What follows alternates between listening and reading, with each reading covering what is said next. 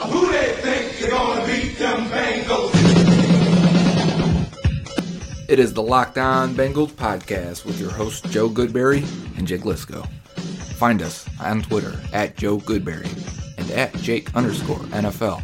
Please like, subscribe, and share as we try to grow this community and pump out daily Bengals content just for you.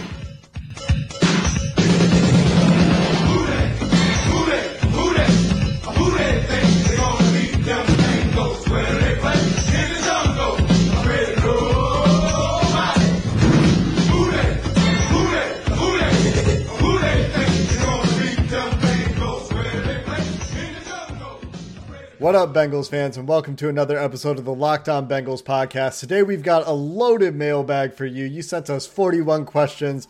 We'll answer some of those in the last two segments of the show. We're going to start off with the lead segment, as we always do, however. We'll get you updates on injuries, some notes on Jermaine Pratt, who sounds like he's ready to go, an ironic quote from Preston Brown, in my opinion. And then we'll talk a little bit about some of the interesting matchups in Buffalo. Joe Goodberry has done a lot of talking about the Buffalo game, so we'll get to your questions pretty quick.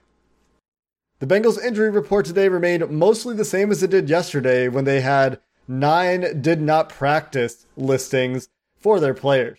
The big change today is Andre Smith graduated to be a limited participant in practice. The man he's backing up, Cordy Glenn, remains in concussion protocol.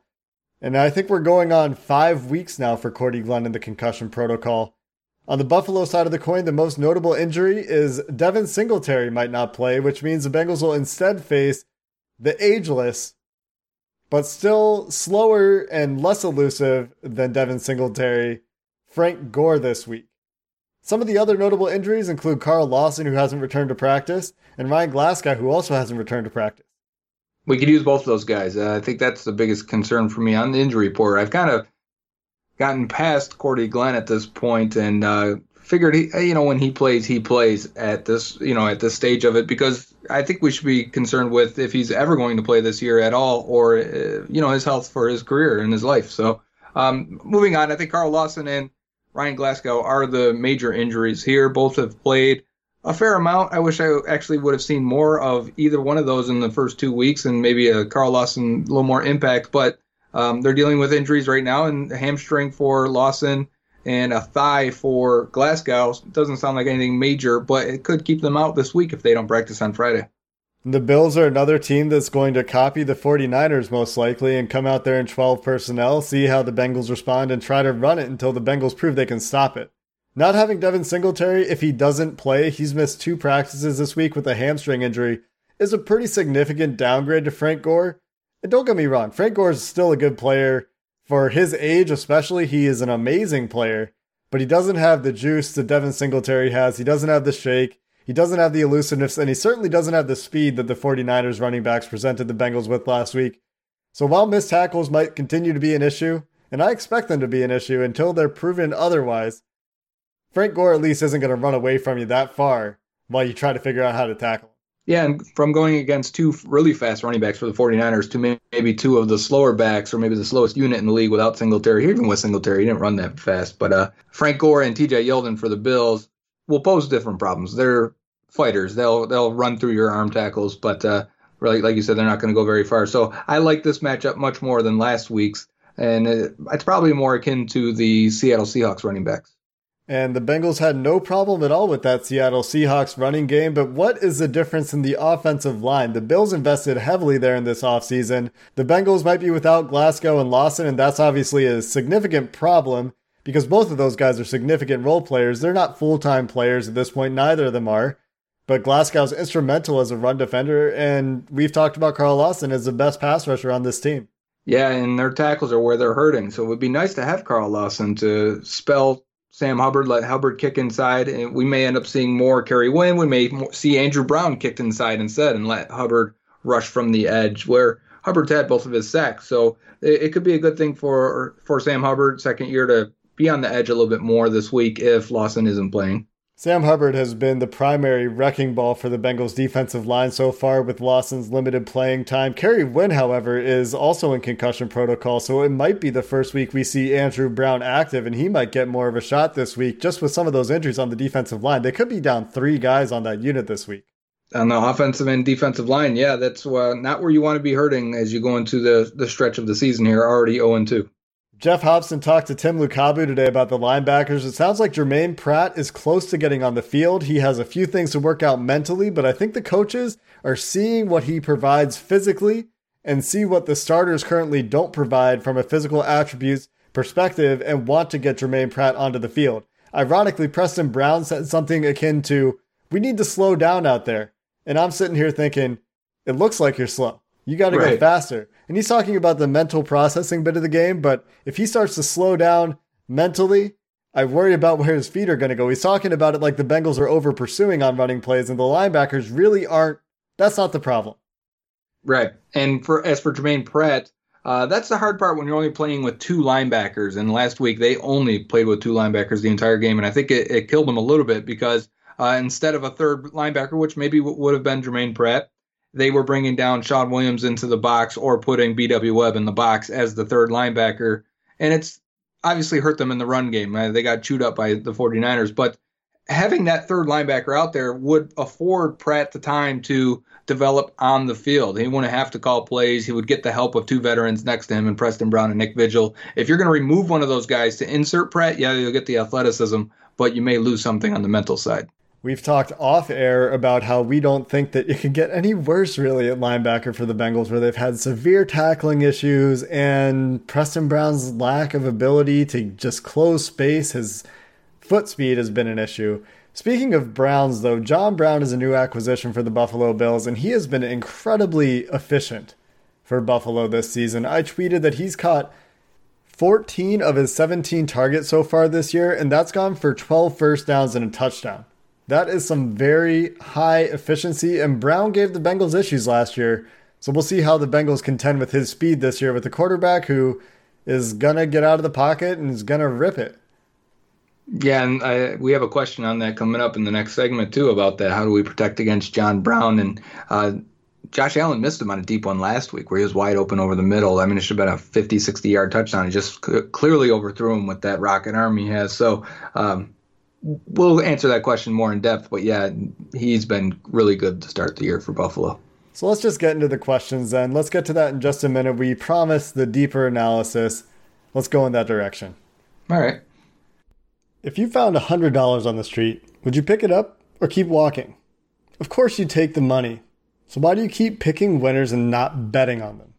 That's why I go to MyBookie. It's fast, it's easy, and they pay when you win.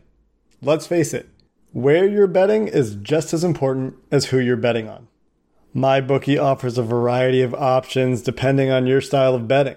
You can bet on games after kickoff. If by the second half it looks like your bet is going to lose, you can take the other side and recoup your cash.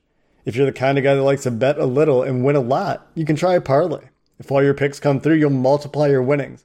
And no matter how you bet, the NFL season is the best time of year. Join now and MyBookie will double your first deposit. Just use promo code LOCKEDON to activate the offer. That's promo code LOCKEDON. Visit mybookie.ag today to play so you win and get paid. It's that time of the week that we get into our Locked On Bengals mailbag. And our first question this week comes from Queen City Fan at Queen City Fan on Twitter. How do the Bengals shut down John Brown, Joe? Yeah, that's it. And we hope it's William Jackson that's on him. I would assume because Cole Beasley is their slot guy, their guy that's going to get most of the targets. You kind of got to deal with him the best you can, especially if the Bengals are down B.W. Webb and it's Tony McRae inside. That may be the bigger threat this week. But John Brown scoring on any play, he's their John Ross right now. And, he's providing the big plays and some of the big fourth quarter plays. He took over the game versus the Jets in week 1 and handled that game pretty easily and got the Bills the win. So he makes me nervous, especially the way Jesse Bates seems to be jumping the underneath stuff and allowing his corners to get aired out a little bit on the back end. You kind of hope the best plan here is to keep Josh Allen in the pocket and don't give him a lot of time to let the play develop. And our next question is from Derek Davis at DD Brotherhood on Twitter. He asks, what happened to Andy Dalton's rushing ability? Maybe I'm mistaken, but didn't he have legs back at TCU and earlier in his career? I don't think it's even been that long since we've seen Andy Dalton run the ball successfully on some of those little read option plays, but the Bengals try to protect him. He's mostly a pocket kind of passer. He does look a little bit slower this year, I'd say. And I agree. I think part of this offense is just not asking him to run the ball anymore. It's a lot of run pass option, not a lot of read option, and a lot of we're going to give you the same looks. I think the Bengals might at some point try to catch a team off guard and bust out that little read option again because they're giving the look. But Dalton is a little bit slower this year. I think the offense doesn't ask him to run, and that's why we're not seeing it as much. But I'd say you go back even 2 years, and the Bengals did a lot more of it. Yeah, there's one play in particular, 3rd and 1 from this past week. They ended up converting, getting 2 yards on it, but they're in shotgun. It's an inside zone, and it looks like Dalton's going to read. He does not at all. He hands it directly to Joe Mixon, and Ronald Blair, the edge guy for the 49ers, he's going right for Mixon the entire way. If Dalton would have pulled it back and run, he picks up 5, so a little bit more. But is that worth it, or do you just let Mixon carry that ball and take his 2 yards and convert? I just think it's there, and they may have to bust it out a little bit more in order to get that guy out of there. There was a play in the Seahawks game last week. They ran a little read option against Pittsburgh, and Russell Wilson, the quote on Twitter was blocked 3 guys because you saw the entire weak side of the defense just stay with them. Frozen. Next question comes from Alex Sardinas at Lex Sardinas on Twitter. If Dalton plays like he has so far but still results in a disappointing record, do you think the Bengals will re-sign him? It's tough, right? We've talked about this a couple of times this week, how his numbers are really good in terms of yards, touchdowns, interception ratio, completion percentage, passer rating, all the things you want, but it's not translating to many points right now. He's had just as many big mistakes as he has maybe big throws.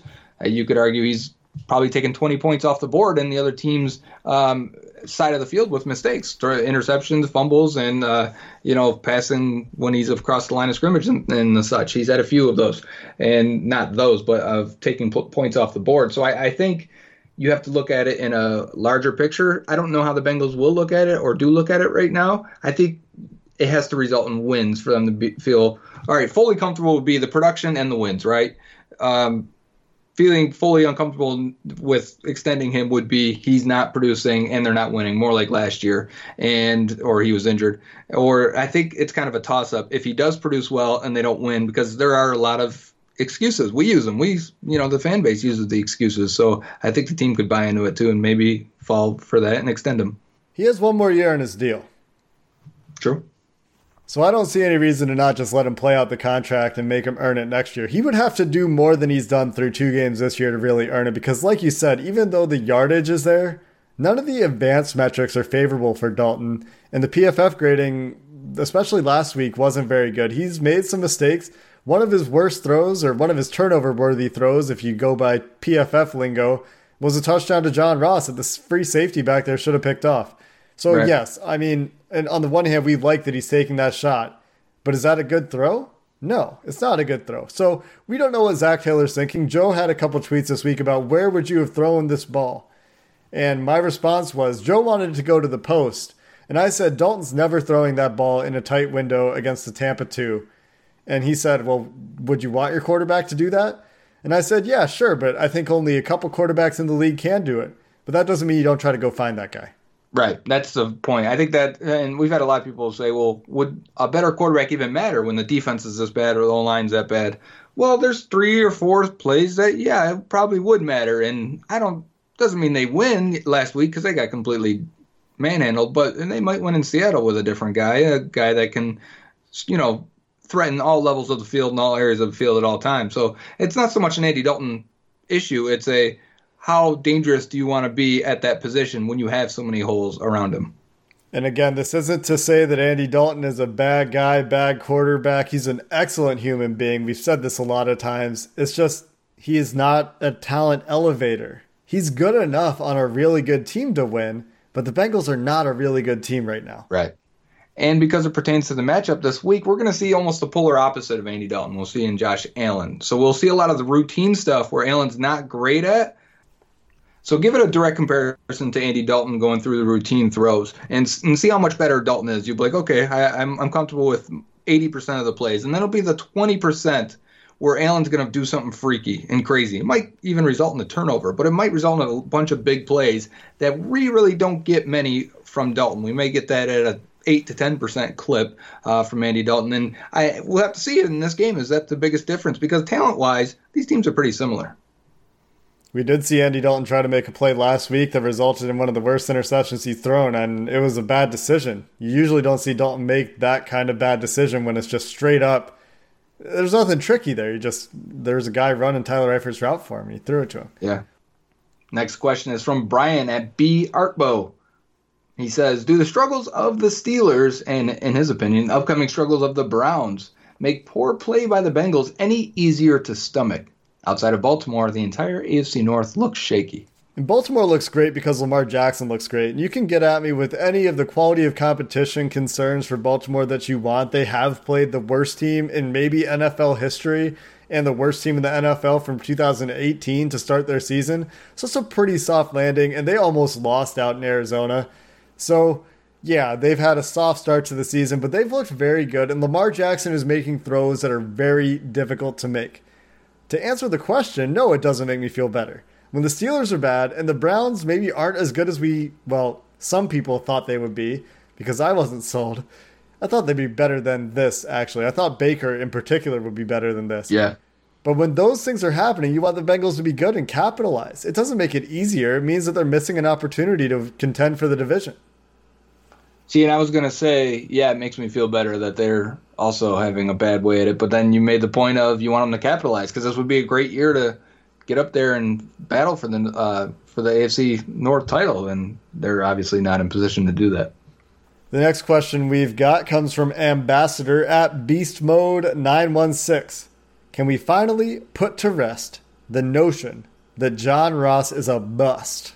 This is an easy one. I say yes, but I also say the definition of bust is subjective. I think if a guy gets injured but the talent is there and the evaluation was correct to convince you to draft that player, then that's not a bust. Sure, he busted. His career didn't provide what you expected because he was injured, but your evaluation was correct. The process is more important than the results. So for me, Ross wasn't a bust because I could see it last year, and I just thought he could tweak it a little bit more, get up to speed a little bit more, and I think we've seen it this year that talent-wise, there's no question with Ross.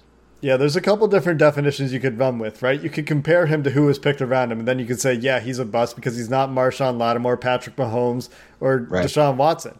But if you compare John Ross to a first-round wide receiver through a couple games this year, he's looked really good, and he's done everything you want him to do. The only thing that he really needs to fix is drops.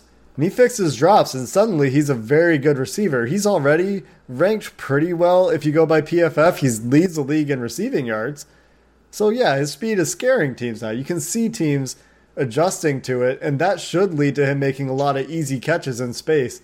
But he's got to work out his hands. And somebody pointed out that Sammy Watkins had issues with his hands when he came into the league, and he had to buy his own jugs machine to practice this. And maybe John Ross needs to do the same thing. Yeah, a lot of players do that in order to improve in that area, because that's a whole nother conversation about development and coachability and things like that. But yeah, it can be worked on and it can be fixed individually. Next question is from Alex Bates at CBJAlex_Lax or LAX, lacrosse probably. How will AJ Green's eventual return impact the rest of the offense, Jake? It should make everything easier, right? Because while teams are afraid of John Ross to some degree, and Tyler Boyd is a machine, he actually has the most catches through 2 games in franchise history with 18, which is one better than TJ Houshmandzadeh's 17 in 2007. This is from the Jeff Hobson piece on Bengals.com today. TJ that year, by the way, went on to lead the league, tied for the lead in the league with 112 catches. Anyway, AJ Green's return to the offense is going to open everything up in the 11 personnel that the Bengals love to come out in. It means Tyler Boyd and or John Ross should have more space to operate, or whatever tight end they have out there.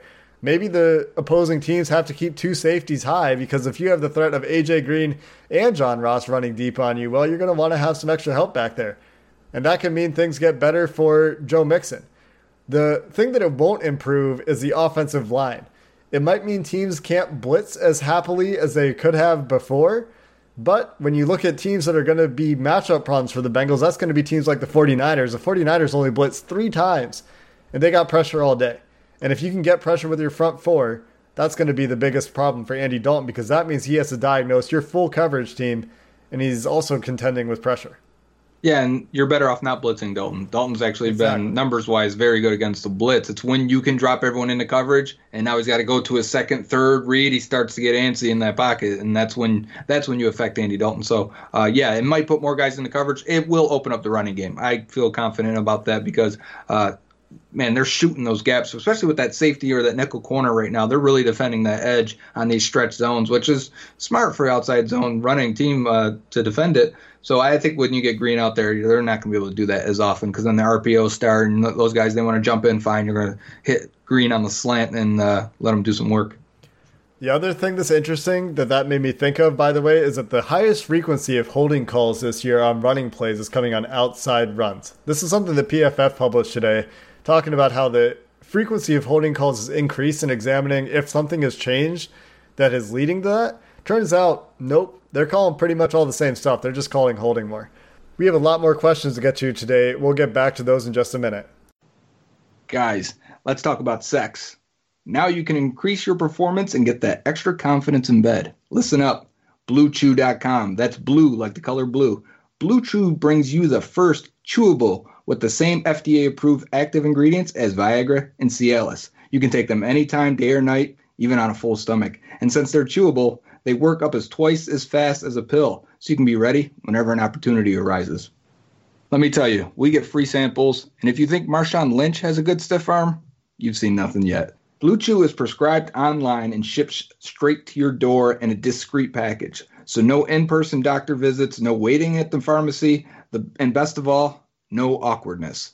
They're made in the USA, and since Blue Chew prepares and ships direct, they're cheaper than the pharmacy.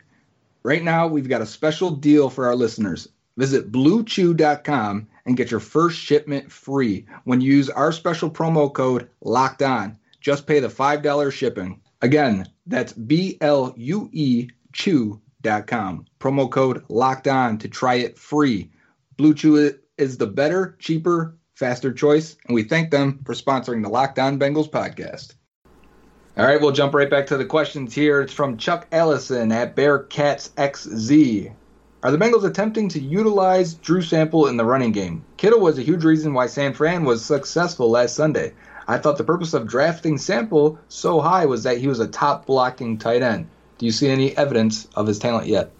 I mean, a little bit, right? You see flashes, but it takes time for most players, especially at tight end, to get used to playing in the NFL. And I talked to CJ Uzomah about this yesterday on the podcast. So if you didn't listen to that yet, go listen to my talk with CJ Uzomah, because I asked him specifically, does it take longer for tight ends to get acclimated to the NFL? Because you have so many different places you have to line up and so many different responsibilities and so many different jobs on different plays. And he said, yeah, for a lot of guys it is. He said, of course, it depends on the guy you've got.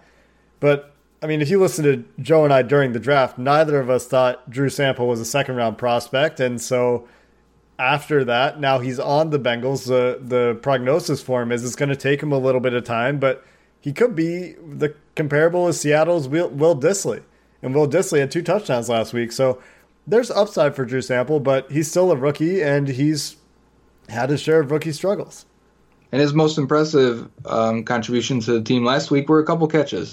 He wasn't great in the run game. So let's hope he develops there. It's a lot of strength. It's a lot of power. It's why rookie offensive and defensive linemen typically struggle when they're outmatched in terms of length and strength. And right now, Sample is.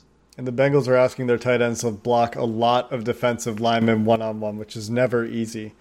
Our next question comes from Lonnie Weishar at STL Kiss on Twitter. Joe, what is your Mount Rushmore of cheeses? So I got to pick 4 cheeses to go in the Mount Rushmore. And I think for sure cheddar, mozzarella, provolone, and I want to say American, but I think I should go a little something fun. If I've got those 3, I can do something different, and I would say blue cheese. American definitely doesn't belong on any Mount Rushmore of any cheese, no matter where you are in the world. American cheese is not even cheese. I don't need this whole debate right now, all right? I like to make sandwiches. Cheddar is a fine cheese. Cheddar's great. And that's why I Cheddar's picked on mine provolone. too. That's why you picked cheddar? Provolone. Because you like it on sandwiches. Yeah. Provolone's fine too. It doesn't make my Mount Rushmore though. It goes cheddar, Parmesan, goat, Goat cheese. Okay. feta. You questioned that. Yeah. The fourth gets. I really like cheese, so the fourth gets really hard for me to decide between. Feta and Parmesan are good additions to that, though, because how much do you use Parmesan, especially for pastas and so on? If Parmesan could make any sort of sense in my cooking, I use it. I love it. It's my Right. favorite cheese. Yeah. I got the next question right. Brandon Kuhn, my man, he asks, would you rather bet on the Bengals to make the playoffs or get the number one pick? No. That's tough. You're right. That's tough. They're not going to get either one. I mean, let's say the odds are 100 to 1, right? You get to put $1 on one of these, Jake, and make $100. One pick. Which one? Number one? You would say Yeah. number one? Between those two choices, yeah. Because they play the Dolphins late in the year. You have a shot to do something, right? That you control your destiny somewhat to get the number one pick. I mean, how much of a tank job would that have to be? I can't see them doing it, but I don't Right. know. I mean, they're both 0-2. If but you're they're making me pick, miles apart. I Yeah, don't I see agree. them making the playoffs. I agree. I know. They'd have to go on a run here. I thought they would beat San Francisco, and they got demolished. Right. Now, if they go out and beat Buffalo, and then they can handle business with Pittsburgh because of Mason Rudolph, let's hope. Monday night. 2-2, then not take the bet for the playoffs. Ask me again in 2 weeks, because then I won't bet number one pick at all, because I don't think the Dolphins are going to win 2 games. I don't think the Dolphins are going to win any games. I think they're actually the worst team in NFL history. Based on what we've seen. Did you see Josh Rosen had 2 beautiful, long, deep touchdown Yeah. throws, and they were both dropped? I think Fun there. I think Football Outsiders agrees that Miami is, through 2 games, the worst team in NFL history by their DVOA. Our next question comes from Andrew Dockrell. I've got the Bills winning, so jumping ahead here, but if the Bengals start 0-4, man, this is a sunny question, with a Yeah. loss in Pittsburgh to a backup, surely taking the Miami approach becomes logical. At least putting the rookies in and seeing what offers come. Are there any off-limits players for trading? A couple things here. First, if they go to 0-4, yeah, we should. And I don't say it's a tank job, but you enter evaluation mode. And that's, I need to see what all 53 players can do for my roster in order to make the correct decisions down the line. The Bengals haven't done this, or have done this way too late in past losing seasons where they get to the final 2 games. And now Christian Westerman and Alex Redmond are playing, and Nick Vigil's playing, and this and that. So you want to be able to see those guys for an extended period if you feel like you're out of it. In terms of any off-limits players for trade, there's probably very few, right? I mean, look at the roster and say, Look at around the league with guys demanding trades and the return they're getting. Some of them are nothing, and then some of them are you're going to get a couple first-round picks for Jalen Ramsey. So I don't think we have a Jalen Ramsey. I don't think we have a prime guy that is a Pro Bowl, all-pro type, potentially change your defense or offense type on the roster. So I would say nobody is off limits. Nobody's off limits for me either, and this ties in really nicely to our next question, doesn't it? It does. This is from Zachary Bremeyer. Who would hypothetically be the most valuable Bengals to trade, and what's the most value they could get for a single player in a trade? Simply hypothetical, but wondering who the most valuable player is. Tyler Boyd, maybe because of his contract. John Ross, maybe because of the upside. I don't think AJ Green, unless he comes back and puts together a couple nice weeks before the trade deadline. Geno Atkins, probably too. Sam Hubbard, there it is. Sam Hubbard is our most valuable trade chip. I could see that. Yeah, He's I had could a see great that. start to the season, and he's on a rookie deal. Yeah, I could also see other teams, even though there's been up and downs right now with Bates and Jackson, I could see other teams being, give me those guys because of the upside talent. But I agree. I think it probably would be Hubbard. But is there anyone that's getting a first-round pick in return? Because I don't think Hubbard would. I think you get a second. I don't know. Maybe Because I not. don't think you'd get a first for Boyd either. If Jonah Williams was healthy, you might be able to get a first for him. Right. Even Atkins, I think you'd only get a second. And even AJ Green, I think right now it'd be like a Demaryius Thomas trade from last year, Golden Tate trade from last year, 3rd and 5th. Yeah. So, next question. That's you. It is me. New Day Dusty at Dusty Balls, the leader of the Locked On Bengals Fantasy League as of week 2, asks, if the season ends up bad, do you think the Bengals will finally pull the plug on Andy Dalton? And even if they have a decent season and sneak into the playoffs, how long until they start eyeing the next guy? We've kind of talked about this, but let's talk about it some more. Yeah, we tried to give Dusty a question here, and I will say that let's answer the last part because that's probably the difference. When will they start eyeing the next guy? I think that that happens if you pick top 5, you start eyeing that guy right then and there because the upside is worth the pick there and the bet is worth it. So that's when it starts. I think Zach Taylor started evaluating quarterbacks when he took the job. And I think that he's thought, you know what, let's see if we can get it done with Andy Dalton. But he's 31. He's going into the last year of his deal. I think if Zach Taylor is going to get some leash, and we have no reason to think the Bengals won't give it to him, he's going to probably be looking for another quarterback pretty soon. And I'm a little concerned, actually, because I want him to go for a guy with arm talent, right? We've had these... Well, it's really just Andy Dalton's just a system guy. It's been so long since we had Carson Palmer. I want to see if he goes for outside of the box or if he just looks for another Jared Goff kind of player. Jake Fromm. Yeah. That would be the system guy. Yeah. Next question from Michael Hoffer. At what point do we start to worry Cordy Glenn may not make it back? I think he took another step in the concussion protocol this week. Otherwise, I would be worried about it. But he moved into agility work, so he is just slowly moving through it. But I don't know, maybe 2 more weeks?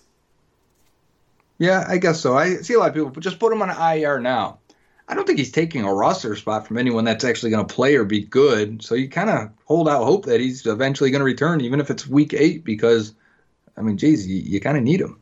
The nature of the concussion protocol is such that you're out until you're in, and it's a black box. You can't see into it. Coaches can't talk about it. So we really have no idea. But there is the sign that he's back to agility work. That's a step in the right direction.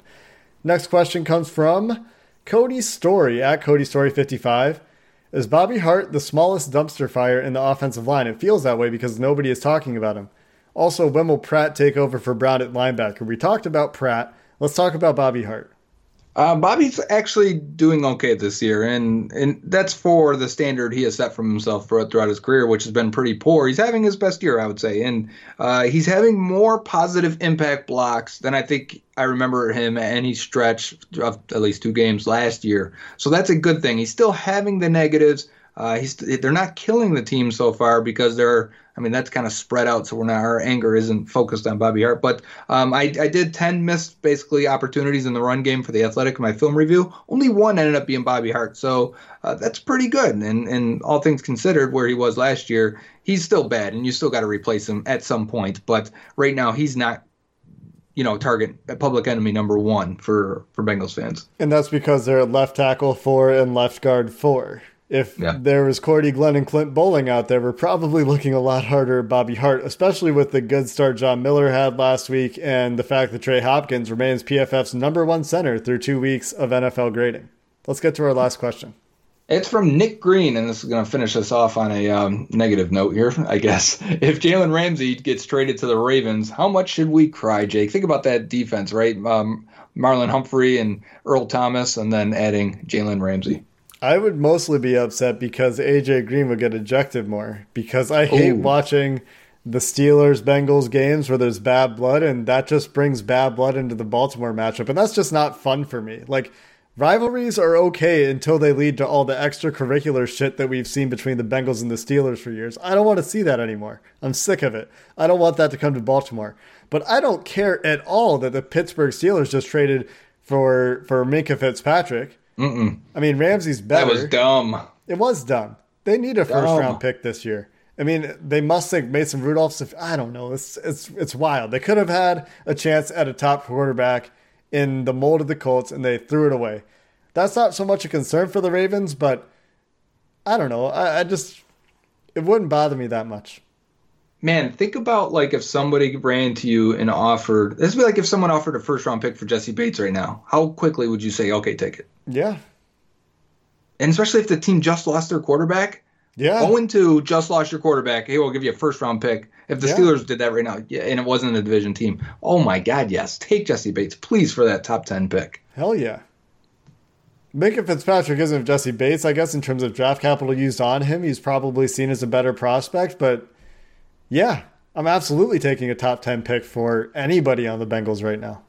Right. That's true. We just answered this, I guess. That is our last question for the mailbag. Thank you all so much for submitting. We're sorry if we didn't get to your question or your question was bad, one of those two things. But keep trying. Your question probably wasn't bad. We probably just ran out of time. That's going to do it for this episode of the Locked On Bengals podcast. The Bengals play the Bills in Buffalo. Is this another home opener? It is. That's tough. 3 weeks in a row. That's tough. I mean, one of them was a Bengal, but whatever. They go to Buffalo for Buffalo's home opener. We'll see if the Bengals can sneak out their first win of the season. We'll have your recap directly after the game on Sunday. Until then, Bengals fans, have a good one.